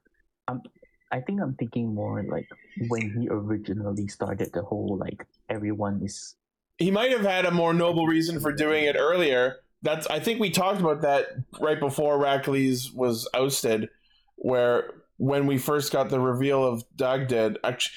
I think we talked briefly about it before, and then after again, once Dugdead's existence was revealed, that our theory for why Racles wanted to unite GQ was that so they could fight back against Dugdead potentially, but he was just not at liberty to discuss it because they were watching him.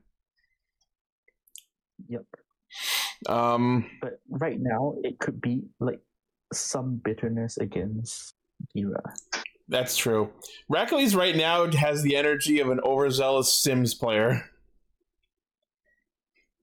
You know what I mean? I mean that. Oh my god. No, that's not Racles. That's just Diggity the whole time. Yeah. Let's see. Was there anything else about Racles I wanted to talk about? He got a sick haircut. For some reason. You can finally see the 2 red marks on the side of his head. Like yes, he has the same marks as Gira.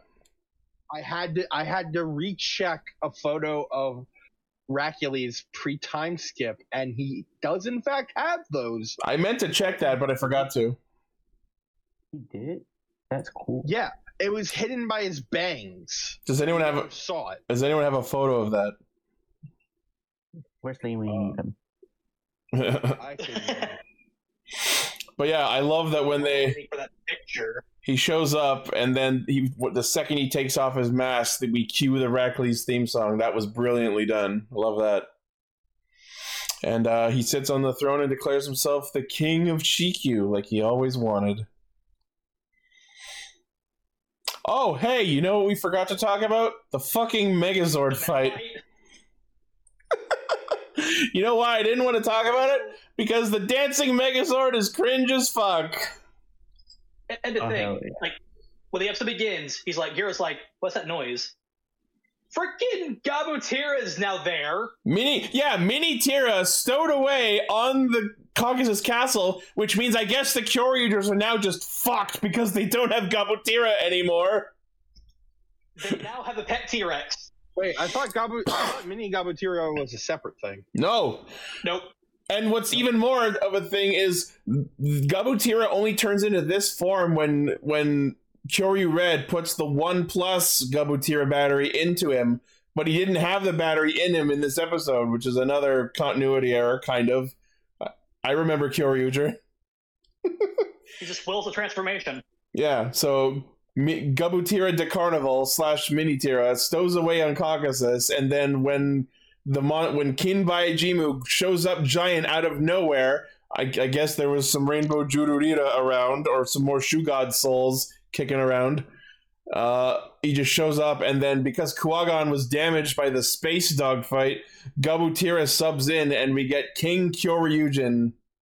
Oh, there's the there's the shot of Racles. You can faintly see it. Yeah, I see it. I see it. Oh, hey, there it is. It was hidden by his bang. Yep. So we couldn't really see it, but it's there. Yep. So that makes me think that's just genetic. It's like a Shugadam royal family thing, probably. Yep. Yeah. So. You know what I realized? I know where they got the Shugat souls from for the Biagin Royal Bait. Probably from that dead pile of semi-Shugods underground. No, from the pile they fucking decimated up in space when they were re-entering the atmosphere. Could be. We actually don't really know if those do have Shugod souls or if they're just like soulless clones created by Dugdead. Oh, that's true. It could be. No, but even without Grody, he was controlling Shugods.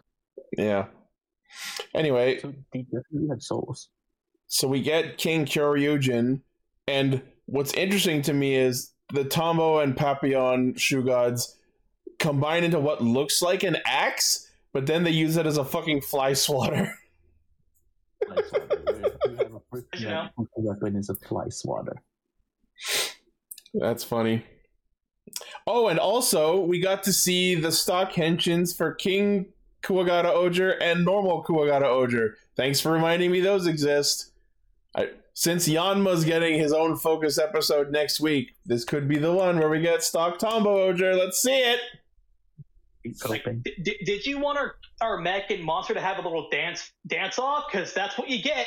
Oh, the dancing was never this cringe in Kyoryuger. Like, I know that dancing is a thing, is one of Kyoryuger's main motifs, but it was never this cringe. Unless my memory is that bad. Oh, the dancing.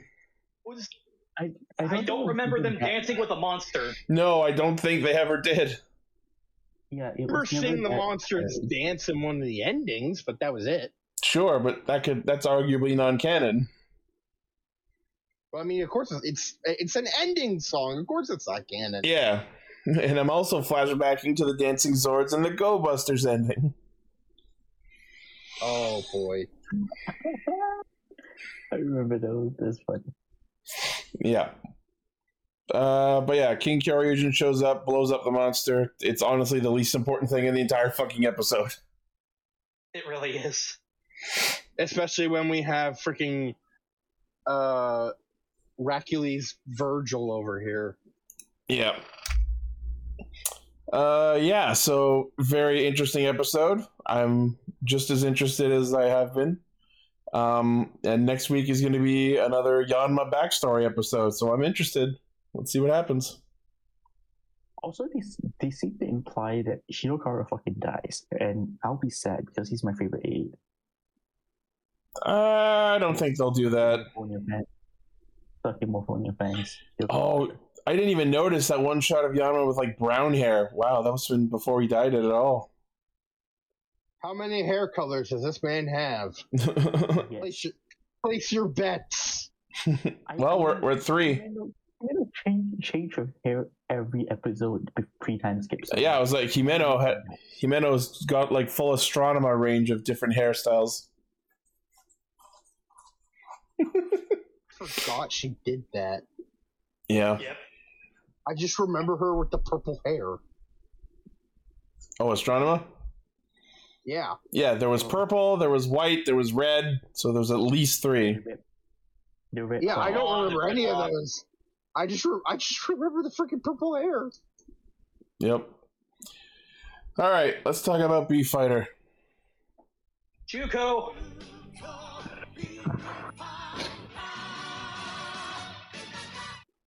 It's so hilarious that both Juco Bee Fighter and Beetleborgs in the middle of their season replaced the red Beetleborg with a younger woman. For reasons, obviously, but For reasons. Yeah. But I'm yeah, not gonna say anything because I haven't watched it. Actually, should I just mute? you can stay here if you want. But yeah, so because we couldn't even afford to film a goodbye scene, the episode 22 literally opens with, "Oh, Ray's left for South America, volunteer because there's stuff for her to do there. It's okay though. She's sending back an asset to help. Is it a replacement ranger? No, it's a gun and a Zord." like, I understand we need more time for the new Riddle. But you can give us a few minutes of Ray saying goodbye. Yep, we get a couple of clips and then kick her out. Time for the new Red to show up. This little girl named Mai Takatori who really likes nature. The old one asked for more money, so kick her out. Let's hire a fresh young actress we can pay peanuts. And the other things that we got teased were the Pulse Sabers and the thing we're going to talk about the next episode. Yeah, they hint at The thing I'm most excited about. The first episode I watched, I could barely remember what happened. It's so funny that we talk about these episodes this week where Racles came back and then we have the debut of the Mega Heracles Zord. Coincidence? I think not. Yeah. But yeah, I think my favorite part of this episode is Schwartz and his not only his new power up, but his brand new weapon, the Bombrella. It's a metal umbrella sword weapon thing with the properties of bamboo, apparently. And man, does he absolutely Mary Poppins the shit out of it. And this is going ahead a tiny bit, but there's a bit where he attacks Black Bee and traps him with like the bamboo. I'm like, yep, nice Hammer Kong reference there, buddy. Yep. Apparently, Jera is the other female in the show is also not in this episode because she's off, quote unquote, searching for mercenaries. Although, based on the context, based on something that gets said in episode 24, yeah, her and Gigar are gone. But trying to find and train new monsters to fight the new Jukobi fighters. Yeah, and we didn't watch episode 23, but I'm guessing that's the one where she comes back powered up and does a thing. It is. Yeah. It is. Short version. She comes back with a new mercenary. The new Rattle tells a new mercenary, "You don't have to fight." The new mercenary is like, "She's right." Leader of the bad guys is like, leader of the bad guy says, "Fuck you, fuck that idea, fight," and forces him to fight. Wow. All right. It's one of those plots. That sounds like an old Tofu plot. But yeah, so Mai happens to spot the quote-unquote shooting star because Schwartz bombs the fucking plane carrying their power-ups. And then she just happens... Whoever was on that plane. She just happens to come to the Bee Fighter's office with the cocooned-up pulse sabers, and Daisako responds by knocking the poor girl to the floor. They just They give her no time of day. Oh, yeah. Like, oh, I feel bad for her. Yeah, so Mai notices the Bee commander for Rettle just sitting on the table and tries to morph with it and gets stopped, but of course the armor inside decides to recognize her as the new Rettle. It reacts to her presence. Yeah. I just love the one scene where Blackbeat tells he comments that like the umbrella is stupid, and he's right. Your weapon is stupid. Cut to the shot of Schwartz floating sideways while holding it. That was funny. But yeah, so the Jamals start causing shit again. And like as the city's being attacked, we just cut to this random shot of, oh no, a puppy.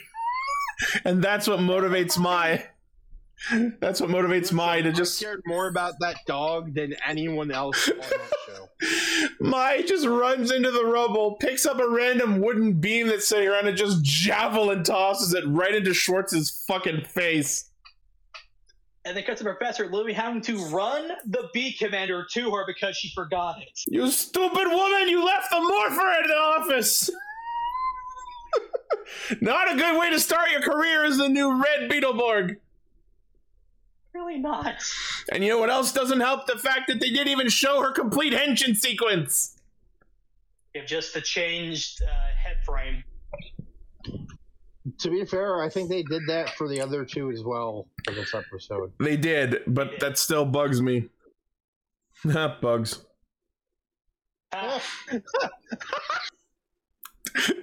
And like as the fighting continues, I noticed that like the umbrella part of Schwartz's bombrella is just fucking gone. Now it's just a floppy metal stick. And then they split it right down the middle because bamboo. Don't cut it that way, cut it the way you cut bamboo. Yeah, because it's the bombrella, so it's got the properties of bamboo, which is the stupidest shit I've ever heard. Oh, and because we have a new rattle, the Paul Sabers awaken from their cocoon. Yeah. And then we get the Saber Magnums, which are rad as fuck, and then they blast Blackbeat and he leaves. He's just like, I'm here to take Blue Beat's head. Saber Magnum! Ah! You can keep your head for now! Leaves. I love that in Beetleborg, Shadowborg was like such a big deal. Yep. Like a huge threat. And from like the one episode I've actually paid attention to, he's not a big deal here. He's a bitch. He's just there. He's He's like Red Man. He's a bitch. From what Gar told me about the way his plot goes, he gets some proper focus later on. Right now, he's just filling in for the missing generals. Yeah, also, he's the general. I want to mention this, because I had this revelation. I don't know which episode it was, and now he's going to kill you, Bear. Fucking bring it on, Black Beat. Black bitch. Okay, no. Oh. No, fight later. Beetle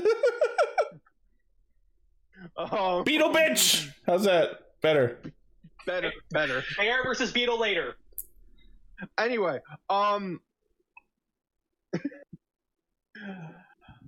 there was a scene where Blackbeat says, I will prove that only I can defeat Blue Beat or something like that. Uh-huh. And with Blackbeat's color scheme and Blue Beat's color scheme, I just had like a revelation. It's Sonic and Shadow. It's Bass and Mega Man. Also true. Like, my brain just went, oh my god, it's Sonic and Shadow the Hedgehogs. Yes, but I'm reminded of Bass and Mega Man because Bass is always like, Dr. Wily, you don't need any new robots. You have me. Proceeds to get his ass kicked. I was thinking Sonic and Shadow because I just imagine, I think you're the fake insect here. Blackbeat's like, I am the ultimate life form. It works better the more I think of it. Good job, Itchy. But I just love that, like, as 22 ends, the villains have left, and then the fucking professor hands the dog back to Rettel as if it was her dog. Because, you know. Yeah. All right, so we cut to episode 24 because 23 was narratively insignificant, I guess, aside from the fact that Jarek came back, but then is gone again. It's just Reynolds development. She came back with a monster, told the monster to fight, and Reynolds said, "You don't have to fight." And the monster's like, "Hey, you're right." Proceeds to be forced to fight anyway and gets murdered. It just comes off to me with the same energy as, why do you take this from this guy? Because he's bigger. He's bigger than we used to be. Anyways, there's our weekly requisite Space Jam reference. So this episode, Gigaro gets a power-up, personified by the fact that his gross whale mouth now opens and sprays at people. Silly string, go! You spent a month away training. What have you learned? Did you know this mouth in my head can open? Did you guys know there's a mouth on my head? The entire time you didn't even realize it was there. That was a whale of a discovery. He learned string shot. Yeah. No, you know what he did? He went away and watched Spider-Verse because he got the powers of an interdimensional spider. Enter the Gagaro-verse. The Beetleverse. Yeah, so Mai has been a Beetleborg for 2 episodes, but as the city is under attack, Mai is the one to go, they're just sloppily attacking the city. I'm suspicious of that. I'm like, what the fuck are you talking about? You've been here for 2 weeks. Why do you have ideas about what they should or should not be doing? They showed her like they showed her every previous episode. All right, we have a stack of VHS tapes. We're gonna show you every episode of B-Fighter. Oh no! But yeah, so Gigaro they bait out the Beetleborgs. They summon their Zords, and then Gigaro uses his Giga Thread to web up the Zords, and then Gaom uses his big giant space hand that usually takes things to the Gaom zone, but I guess this time instead puts the Zords in an interdimensional prison personified by a big spider web. He stole the toys. Yep. Now you can't buy them! Quick, buy them! To eBay. Yeah. So the episode becomes focused on finding and unlocking Mega Heracles, aka Gargantus. Fucking Gargantus! Let it out, Vegas. Woo! I fucking love this guy. I don't know why. It's a pretty rad machine. I don't know if they did this in Beetleborgs, but I loved it when the like big horn launched up and became like a separate thing. I honestly cannot remember if they did that in Beetleborgs. I don't remember them ever doing that. All these episodes I watched, I can whenever like when the Gargantus pops up, I can hear the music tied to it playing when he was just walking. Like I can hear the guitar riffs. My brain just imagines the Castle Duran theme for some reason. Yeah. I'm kind of sad that this wasn't like officially the white Beetleborgs machine, you know what I mean? Thematically it is, because it's the same color, it's the same insect, but like it wasn't like a proper machine partner. As far as I've... Purely because his counterpart did not as much as we did with Beetleborgs. Yeah, we didn't even actually watch the episode with the white Beetleborg in it this entire month. I guess Garv's told me before that they were woefully unimportant compared to the Beetleborgs version. Spoilers, they're a medic at best. Damn it, I was about to say that. Now, we love you both. But yeah, so the idea becomes like the town is under attack, everyone's running, and I love that one shot where people are running in literally both directions across the scene. Like, pick a direction! But yeah, so Mukai tells them, no, it's fine. Some people are going to die, but you have to go and unlock the Zord. That way, less people die. And so as they climb up the mountain to find Mega Heracles, they run into Blackbeat, of course, who just like gets downed by the saber magnums and is never seen again the rest of the episode. It's not clear if he lived. He probably did, but like they blast him and he just goes, "Arr!" and then he's gone. I love how in this episode, Blackbeat just went, hold on a minute. The bee fighters have been acting suspicious lately. I think something is up. Let me spy on them before you launch the attack. And the boss first of all, Mr. Venus Flytrap just goes, that's really That's stupid. Fuck that. Yeah. That's awfully traitorous of you, Blackbeat. And, like, disobeying a direct order from our boss. You trying to disobey an order from Lord Vixer? I'm sorry, that's such a fun voice. And then the boss just goes, fuck it, do the plan. And then as the guy leaves and Blackbeat is like just stewing in his own hatred, the boss goes, nah, go ahead. Yes. Go ahead. Yes. Do your thing too. Go ahead. He's like, let the hate flow through you. Also, go do your shit. Yeah. What the fuck was up with Redel trying to like flirt with Blackbeat with the flowers? That was really weird. I don't know. That sounds like a deception thing. Well, she rolled real fucking low. Oh, absolutely. But yeah, so they get in and activate Mega Heracles by attaching their pull sabers. And it's like, all right, awesome. We've unlocked the Mega Heracles. Now to get back to the city. Very, very slowly. I looked away for a second. And he is badass, but slow. I look away for a second and they cut to like the commander like in a field with what's his face. And I'm like for a hot minute I'm thinking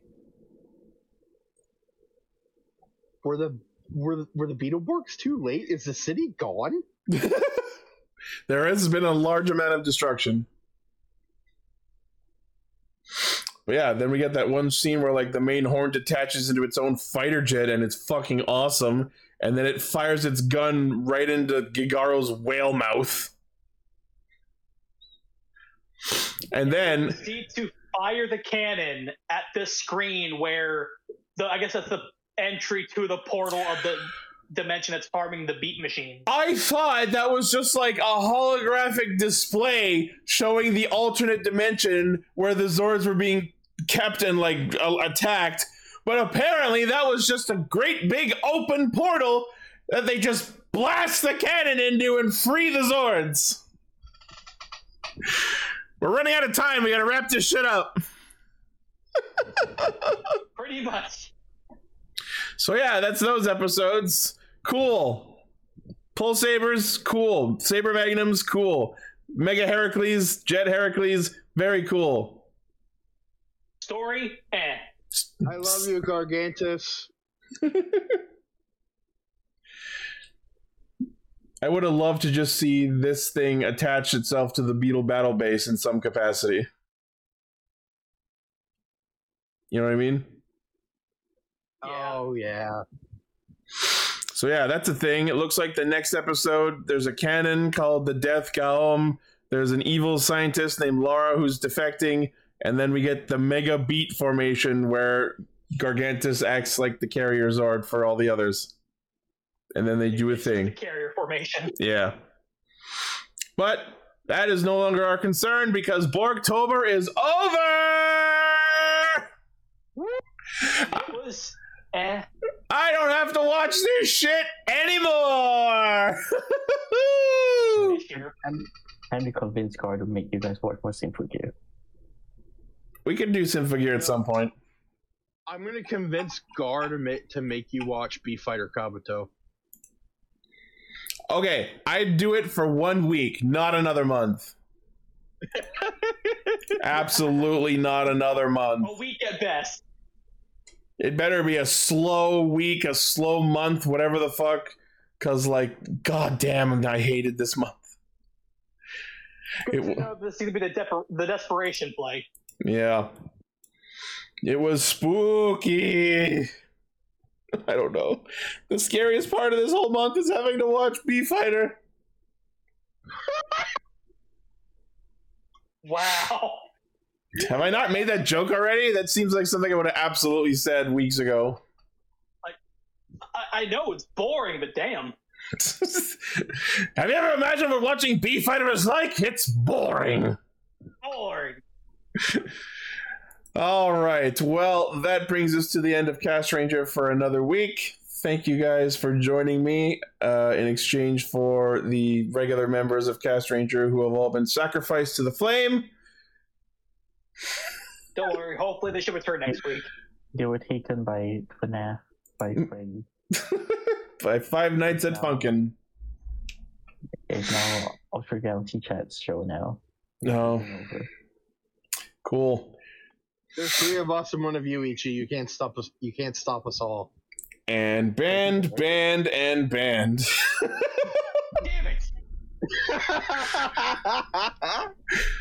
You forget whose server this is. All right. Jikai Radio Sentai Castranger. Next week, getting back to a non-Beetle themed topic. Looks like we're going to be talking about episodes 4 and 5 of the High School Heroes. Ooh, okay. Yeah. Nice. All right. Well, thank you all for listening, watching, liking, favoriting, sharing, subscribing, hitting the bell, and being awesome. As always, the primary source of our Castranger hijinks is castranger.podbean.com. From there, you can find our Facebook, Twitter, Discord server, Patreon, merch store, all over cool shit. And, of course, a hearty extra thank you to our currently active patrons, which include Blaze, Armorhide, Sentai VT, Midas the Fool, and Zachary Cook. Thank you very much for helping us do what we do. Yeah. Any other closing thoughts before we wrap up for the week? Yeah, they got anything right now. Don't listen to the critics. Go watch the FNAF movie. It's great. All right. All right, we're out for next week. See ya. Bye-bye. You can stay you can stay Toku. You can stay Sentai. Just don't stay B-Fighter. Well, for now.